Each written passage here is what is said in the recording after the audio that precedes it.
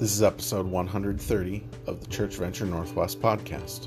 We're finishing up Women's Camp 2015, One Courageous Community. This is a workshop titled 30-Minute Meals by Tony Watson. Hi ladies, I did not get the memo we were meeting in here, so I was waiting in the other space. It's nice and cozy. Actually there were quite a few other women in there. It's like, oh, we're moving. Okay.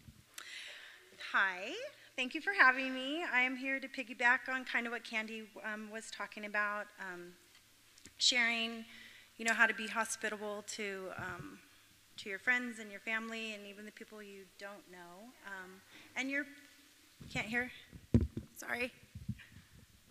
And especially your family, because I really feel like that's the first group of people that the Lord is entrusting you to serve, and I feel like above all we need to be serving our family as moms and wives and mothers, serving them first.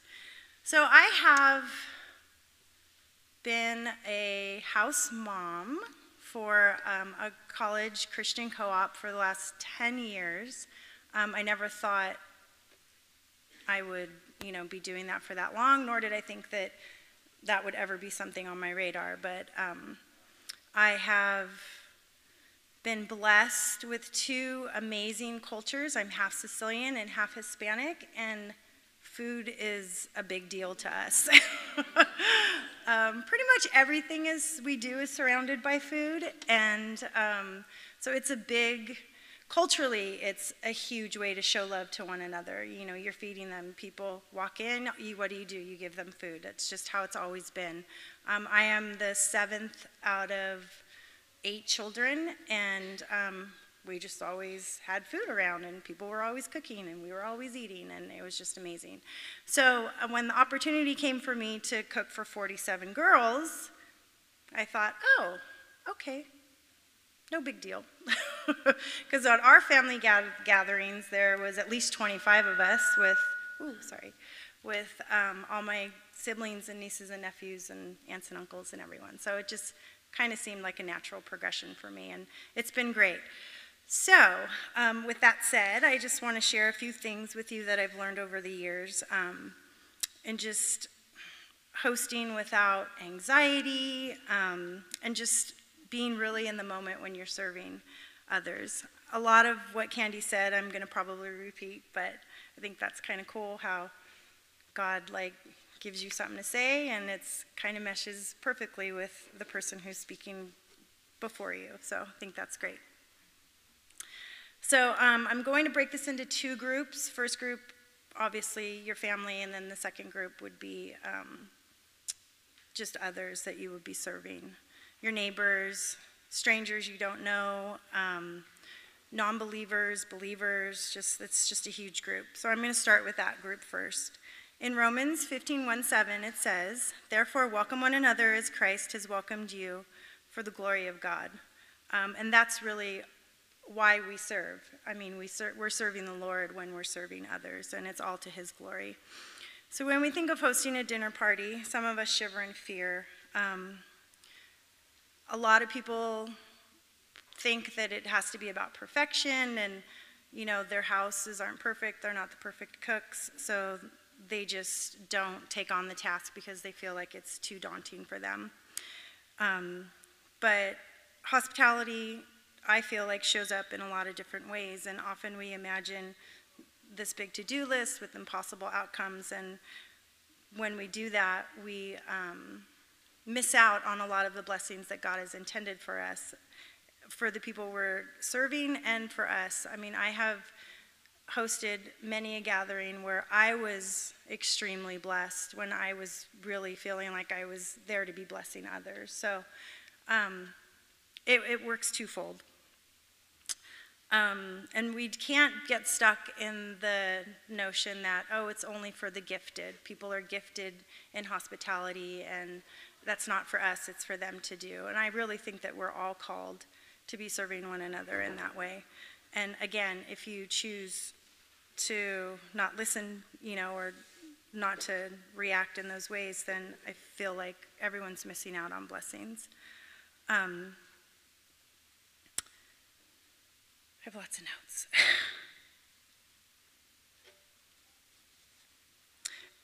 For me, it always comes first with the mindset behind it. So it's not really about who you're serving, but you're serving the Lord first and foremost. And when you have a mindset like that, then, I mean, why wouldn't you want to serve the Lord? So you welcome people into your home. Just remember that it's all about extending love.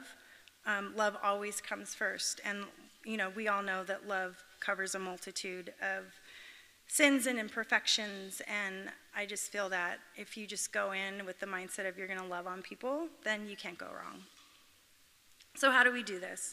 First of all, it's not about being perfect. Your guests are not expecting perfection, and you should not put that pressure on yourself. I believe the key to hosting a successful gathering is actually imperfection. Your guests will feel more welcomed and comfortable in your home and more relaxed in an imperfect environment. My friends and I have a no disclaimer rule.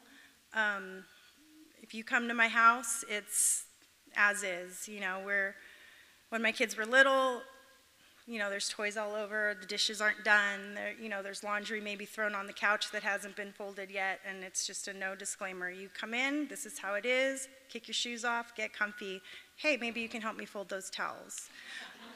That's just how it is, and I feel like if you have that already set in place, that yeah, this is just our home, and we're living here, and we're making memories here, so that gets a little messy and cluttered sometimes, so just expect that. And I think that it makes, when you go to other people's homes, then you're like, oh, no, that's fine. Sit down and fold their laundry for them. They'll love it. Oh, thank you so much. So some key principles that I always imply when hosting friends is you have to be a part of the gathering. Don't spend all your time in the kitchen while your guests are entertaining themselves and having all the fun without you. That's boring. They're there to be with you, and you want to be with them. That's why they're in your home. So make every moment possible available to spend with them.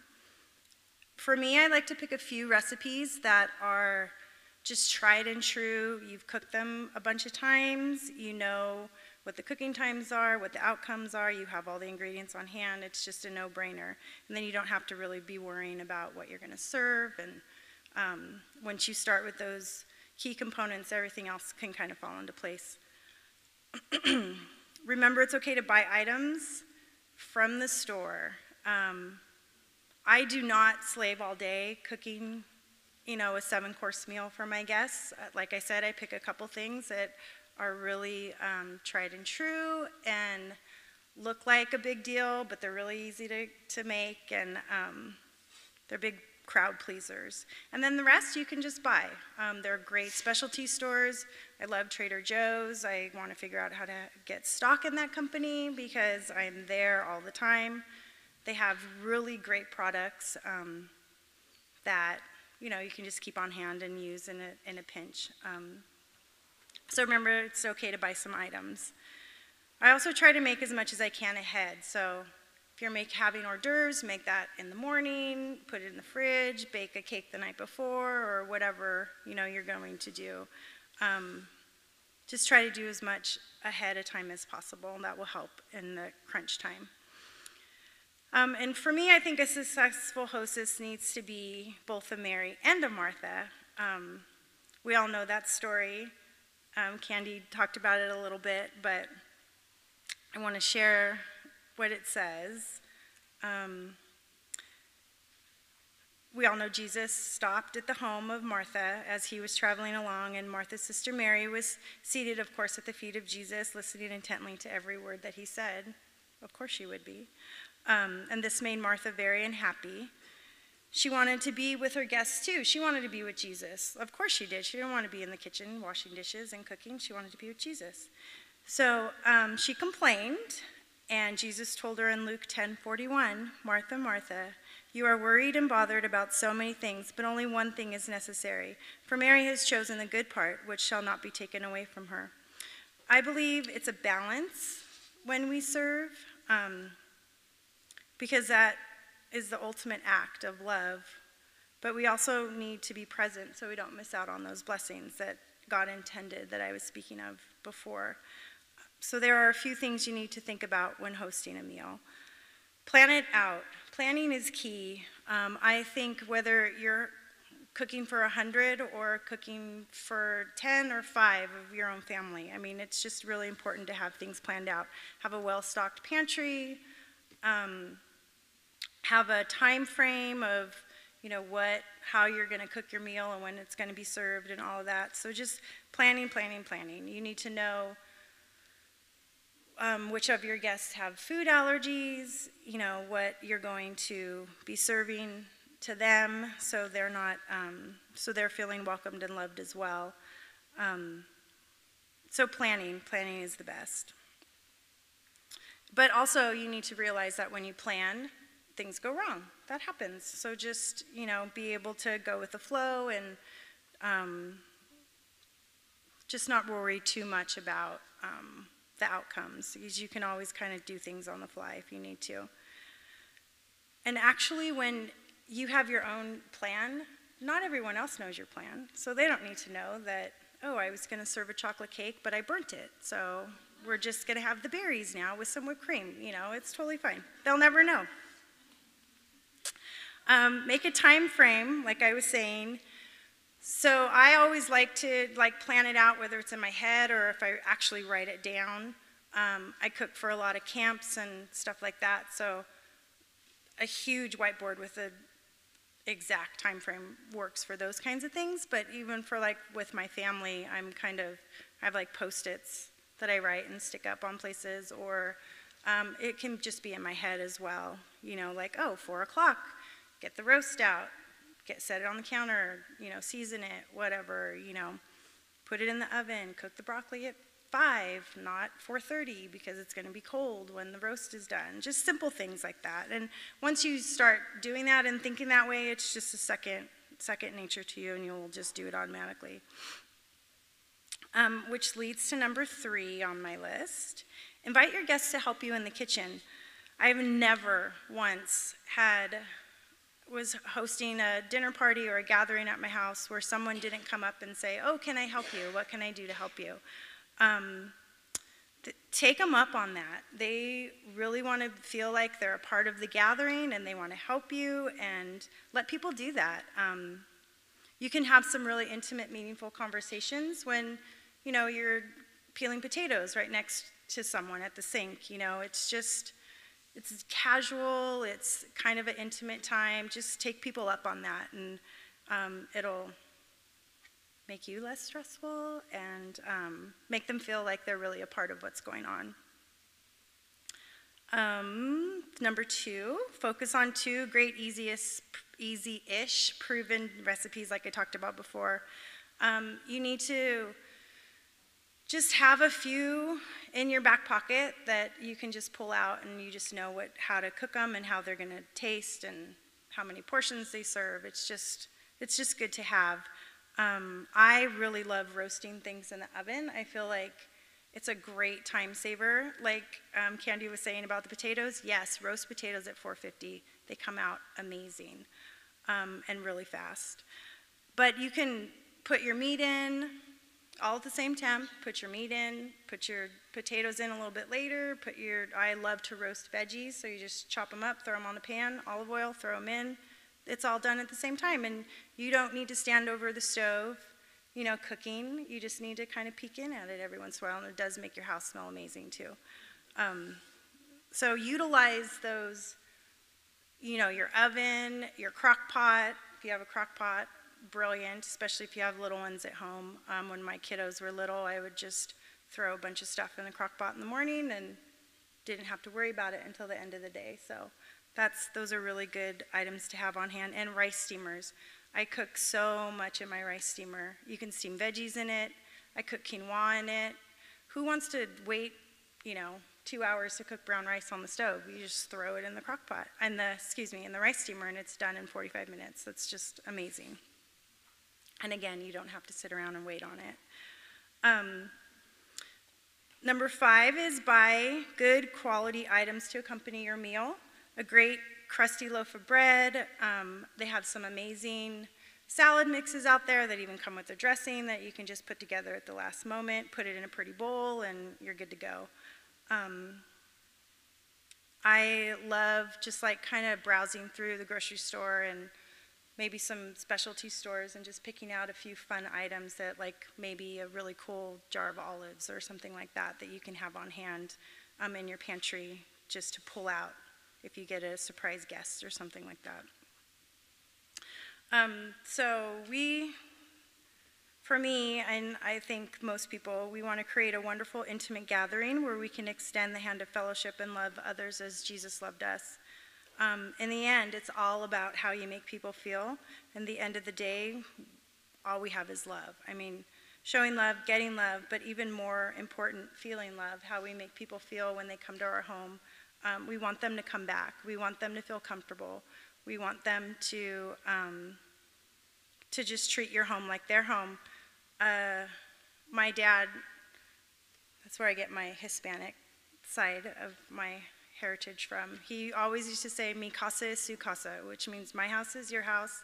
I have a big plaque of it painted over my door, and people know that this is a comfortable place. My house is your house. And yeah, I kind of do expect you to help me fold those towels on my couch when you come in. So,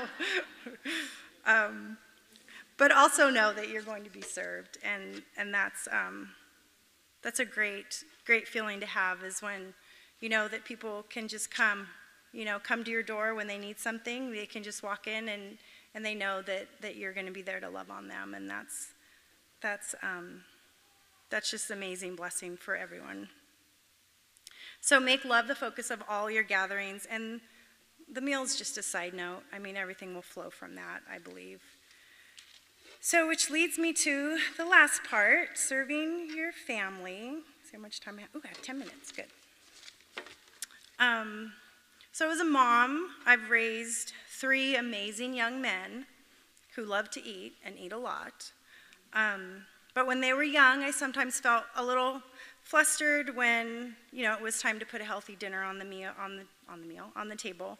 My mindset way back in the day when I was young, I was consumed with the food that they were going to eat, because I was really all about like making sure, my family ate really healthfully, and I was being a good steward of our finances, for our budget, and just all of that. And it really did consume me until one day I just realized that it just, like not entertaining people or having people in your home, it's not about the food.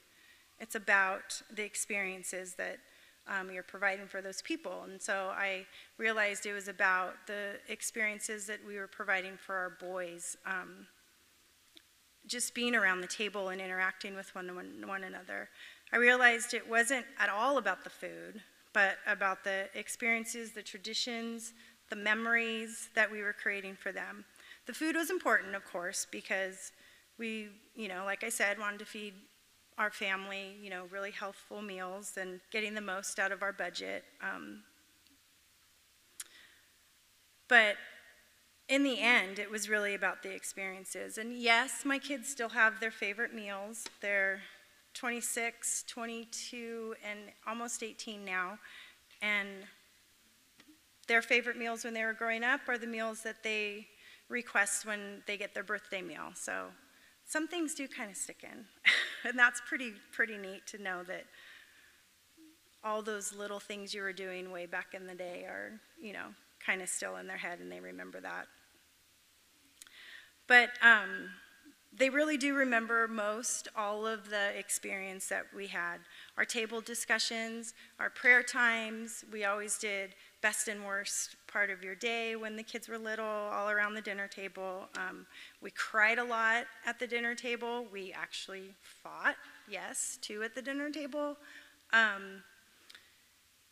It's all those things that bond us and make us stronger as families, a lot of that stuff happens around the table and around food, because food is very powerful. So I want to encourage you to make the most of the time you have been given. Be concerned with the moments, because all those moments make up sweet memories that you will hold on to for a lifetime. And now I'm going to get emotional. Maybe someday you will smile when you see your grown kids recreating some of those same experiences for their families, around their tables, with their, new spouses, in their homes with, their children. It's pretty great to see that. So here are a few tips I've used to help with this aspect. Some of the same things I use in hosting hundreds of people, I do with, when my kids were little and hosting for your family. Plan ahead. I always found it helpful to make a weekly dinner menu. We always sat down on Sunday afternoon and wrote out the meal for the week. The kids had their input. We had 3, so I'd say, okay, you each pick what you want for your meal for, the week, and then that left me and my husband, and we were good. So I think including them in that is pretty, oh my gosh, my phone keeps going off, is pretty important, just because you want them to kind of be a part of that. And we had a pretty picky eater. My middle son was a very picky eater, and if he, got to choose, at least there was one meal during the week that he just loved. It was usually mashed potatoes and baked chicken, but whatever, he ate that and he loved it, and he felt like empowered to be, choosing some of his meals throughout the week. So plan ahead. Planning's key. I also felt like that really helped with our budget, because I only shopped for what was on our meal plan, and then like whatever extras and like school lunches and stuff like that, what we needed for that. So I really felt like it really helped. We weren't buying like stuff that we didn't need, or there was a plan. So it wasn't like, oh, we need all this stuff because I don't know what I'm cooking this week, so maybe I'll use this. So our budget really benefited from it, which made my husband very happy. But also it made me feel like I was being, a real good steward of our money, and we didn't really waste a lot of food because there wasn't a lot of food to waste. We just cooked what we had and we ate it, and it was great. So planning ahead and doing a menu was really key for me as a mom.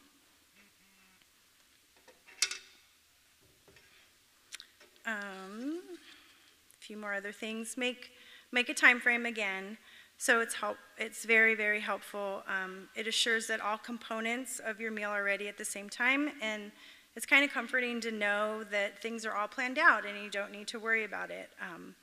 Even if it's all in your head, you know what you're doing. And there were a lot of times where we stayed at the park with our friends on play dates, because we'd stay till 5, because I knew what we were going to have for dinner that night, and it was a great thing, or food was already in the crock pot ready to go, so I didn't have to worry about that. And it just helps, I think, with your time framing and your time management, really.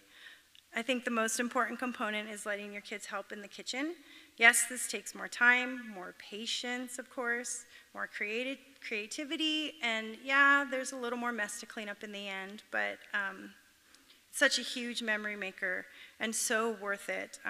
I also found that when my kids helped, like I said before, that they ate what we cooked because they were a part of it. And even my picky eater, who, when it wasn't his meal, would kind of squawk at what we had prepared for dinner, and we'd say, well, you helped cook it, so it's got to be good, right? And that worked. Like, he ate green beans because he helped, snap the ends off of them, and reverse psychology works really well sometimes.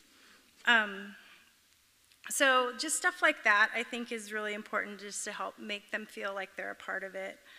I would give them small tasks, chopping veggies. We bought, at Halloween time, they have those pumpkin carver knives that are pretty sharp, but they're not sharp to the touch. So we had a few of those laying around, and our kids would chop carrots with those or potatoes, they worked really well, and they couldn't get hurt, and it was just a great, they had their own little cutting board that they would work on. And yeah, so things like that are really great to get them involved in helping. I think it's important to make that, that special time that's one-on-one where you're doing things together. I know that we all, hang out with our kids a lot and we have quality time with them, but I think just showing them, day-to-day tasks and what you do. And for me, especially raising boys, I felt like that was really important, that they were in there, cooking with me and cleaning with me and, doing the dishes and all those types of things that I wanted them to contribute as well to their households when they grew up. So it's great. My oldest son now he's married, and he cooks all the meals in their home. His wife doesn't cook at all, and she's kind of happy with that because Andrew's, he learned just from cooking with me that he likes to do it. So, and he's good at it too. So he does that, and he takes over Thanksgiving once in a while, and it's amazing. It's just pretty cool to see that just carry over into your kids. It's just all great. It's such great stuff. So one of the things you have to remember is it's really about the relationships and being together. You can make a bowl of cereal for dinner, a special occasion.